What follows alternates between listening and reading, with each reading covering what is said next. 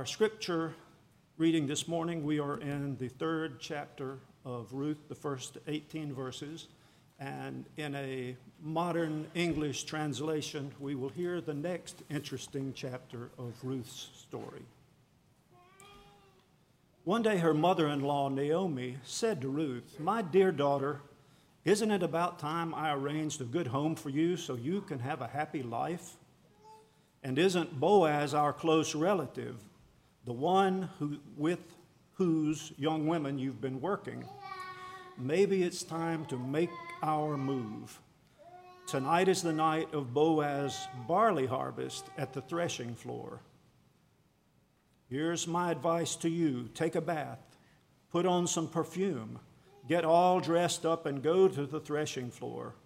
But don't let him know you're there until the party is well underway and he's had plenty of food and drink. When you see him slipping off to sleep, watch where he lies down and then go there. Lie at his feet to let him know that you are available to him for marriage. Then wait and see what he says. He'll tell you what to do." Ruth said, "If you say so, I'll do it, just as you've told me."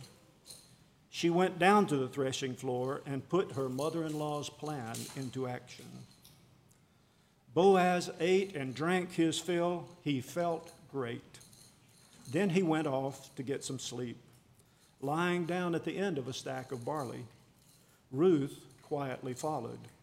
She lay down to signal her availability for marriage.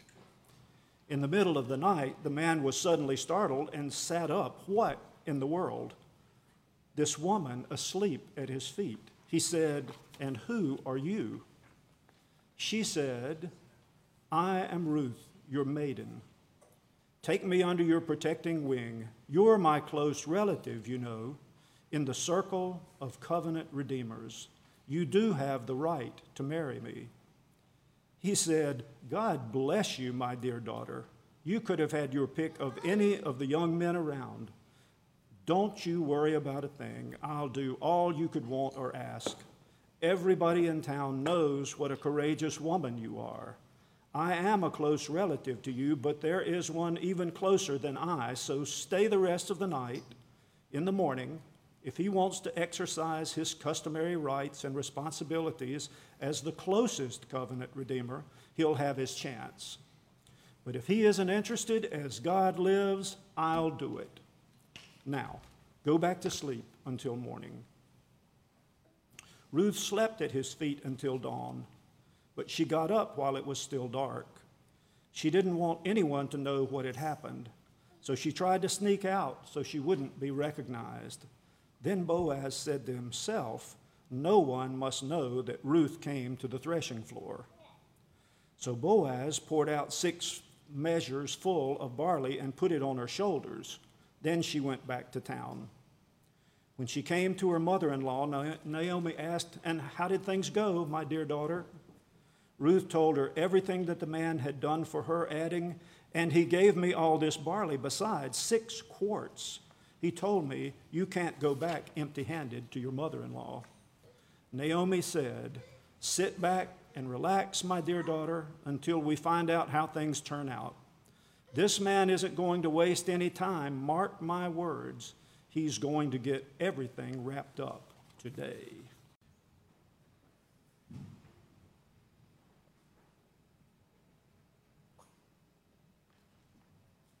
So it strikes me that this passage in Ruth is full of lots of things, and we could spend, I don't know, months talking about this chapter.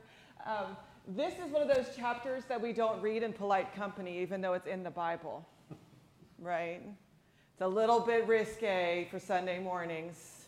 We don't talk about this part of our lives. This is off limits for God, right? Except it's not, because if you read the Bible, it's all over the place, right? And this is one of those passages where women secretly nod and smile, because this reveals a little inner secret that women know that we hide from you men folk, which is that as much as you think that you're in charge, women really rule the roost, right? Yeah? Women have these little secret things that we do to sort of have men do things that they don't really know about. Or sometimes they do know about and they just pretend. So welcome to a little bit of women's world this morning, men. Ruth is incredibly brave, incredibly courageous, and this is not new news. We have seen Ruth be courageous through this whole process. Boaz, on the other hand, is bemused and confused and doesn't really understand why this good news is befalling him. And on the surface, this is a story about Boaz's kind actions to Ruth and Ruth's bravery and responsibility. But the verse which catches my attention this morning isn't any of the relationship stuff that follows, but the very first verse of the chapter, which was, "Hey, Ruth, isn't it time you got married and had some babies?" Because it encapsulates for all of time the way that our families put pressure on us in subtle and not so subtle ways. I can't tell you the number of times after a wedding I have stood outside of the church with the couple who's just gotten married, many 22, 23 years old, and the first thing that people say is, "Congratulations, when are you going to start having a family?" Right? And they always go, right? "I'm 22, 23, 24 years old. I don't want to have a family yet. I'm kind of okay with not having family yet," right? All this pressure to make these decisions that are lifelong decisions, and we're so happy that you got married, and now it's time for you to go about having some children. Now, most of the time, this pressure we experience is not spoken aloud like that. It's not literally somebody coming up to you and saying, "It's about time to have children." Though I've got to say, as somebody who was a late-in-life mother, the longer that you wait to have children, no matter what the reason was, the more pressure that is applied to you. Yeah. "When are you going to have children?" "Oh, you're having too much fun." Is that what it is? You're just having too much fun? Are you too busy? "Oh, you work full-time. You must be too consumed by your career." "Oh, by the way, did I mention that it's an infertility issue?" Right? And it wasn't like a choice, so thanks for reapplying that constantly and poking it, right? We do all of these pressure points with one another and don't pay attention, really, to how people respond. And I am not in any way not guilty of this, because the other night at dinner, we said to our daughter, who's been taking piano lessons, "How was your piano lesson? Did you have a good time? Did you enjoy it?"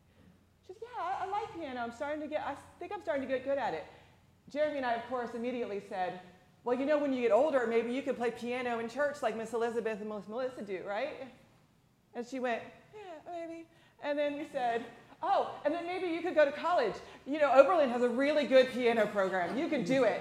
And she was like, then I was like, "Well, then you could play the organ, because you'll make a lot of money playing the organ, because people don't do that anymore. And then you'll be a concert organist, and it'll be fantastic, and you'll make so much money, and we'll come to all your concerts." And Caitlin at that point was like, "You know I'm 7, Mom." Right? Or this is another one of my favorites. Dads who name their business Blank and Sons. Right?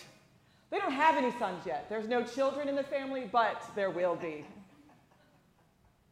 Blank and Sons. Or the quiet or not so quiet expectation we place on all children to go to college, even though maybe they want to be a plumber. And maybe they still go to college, like my dad, who got a technical degree and was an electrician, right?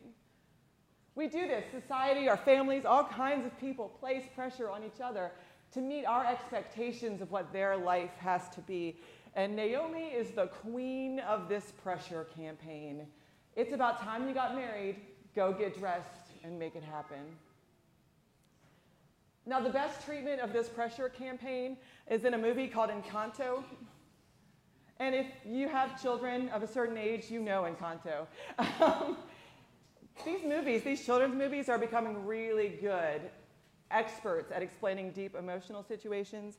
And in this story, Encanto, the main character is a girl named Mirabelle, and the family all has superpowers. They all have something that they can do that's special, except for Mirabelle, who does not. And they blame everything on her because it's her fault. And the magic starts to break. It's not working anymore. And the main character in this clip we're about to watch her name is called Louisa, and her magical power is strength. And because the magic is breaking, everybody starts blaming everybody else. And we're going to watch this little clip about pressure. Why would anything be wrong? I'm totally fine. Magic's fine. Louisa's fine. I'm totally not nervous. Your eyes doing the thing. I'm the strong one. I'm not nervous. I'm as tough as the crust of the earth is. Okay. I move mountains, I move churches, and I glow 'cause I know what my worth is. Of course. I mean, hey, where are you going? I don't ask how hard the work is. Got a rough, indestructible surface. Diamonds and platinum, I find them, I flatten them. I take what I'm handed, I break what's demanded. But under the surface, I feel berserk as a tightrope walker in a 3-ring circus. Under the surface, was Hercules ever like, yo, I don't wanna fight Cerberus? Under the surface, I'm pretty sure I'm worthless if I can be of service. A flaw or a crack, the straw in the stack that breaks the camel's back. What breaks the camel's back? It's pressure like a drip, drip, drip that'll never stop. Whoa. Pressure that'll tip, tip, tip till you just go pop.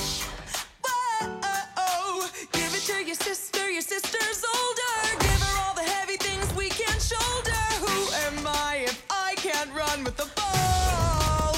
If I fall to pressure like a grip, grip, grip, and it won't let go. Whoa. Pressure like a tick, tick, tick till it's ready to blow. Whoa. Give it to your sister stronger. See if she can hang on a little longer. Who am I if I can't carry it all?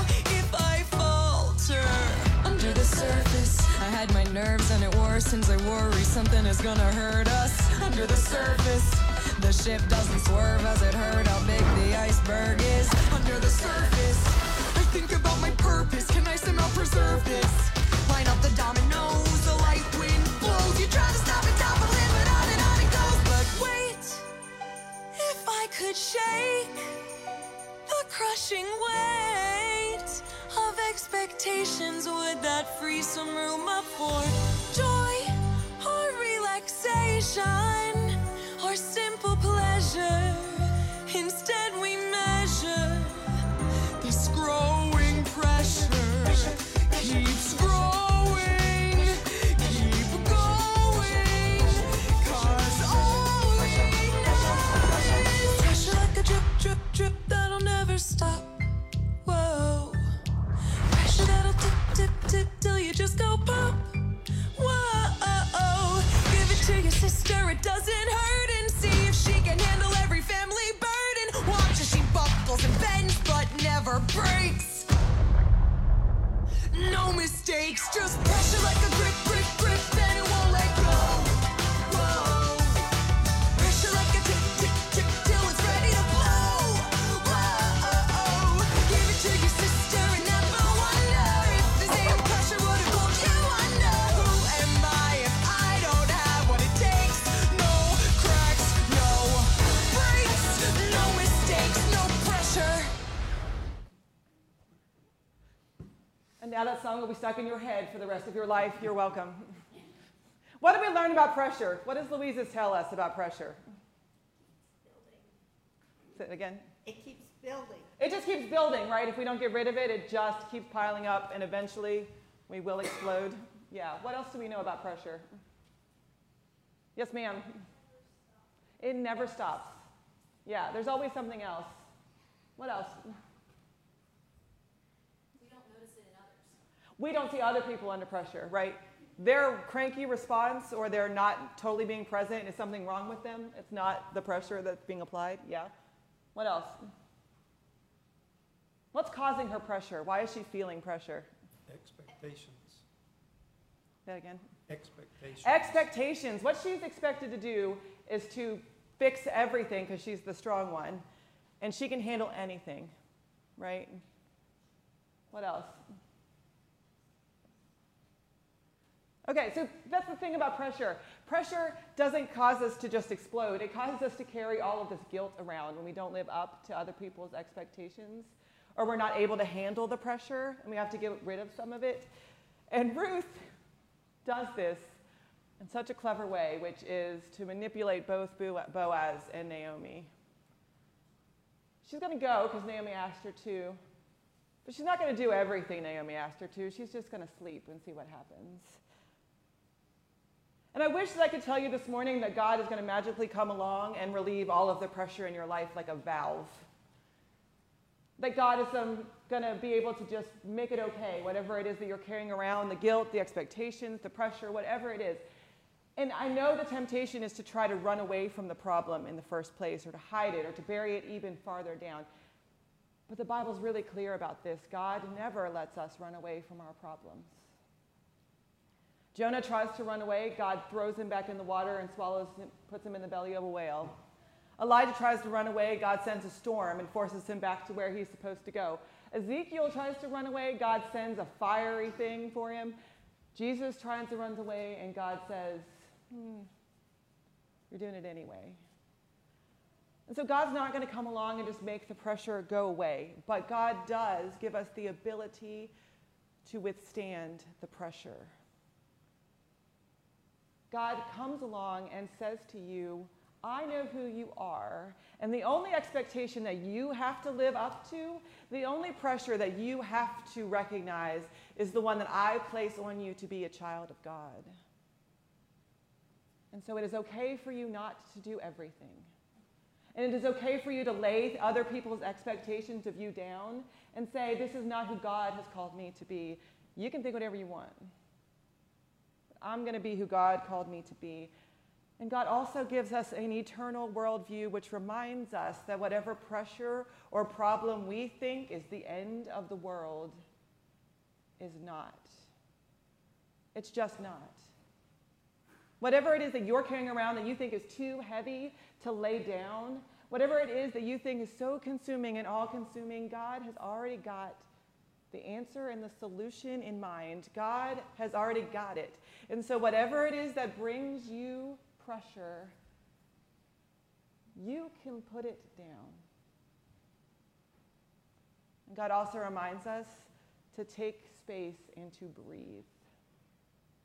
Whenever it feels overwhelming, whenever it feels like too much, whenever it feels like you're about to pop, then you get to do what Jesus did, which is go to a mountain and sleep.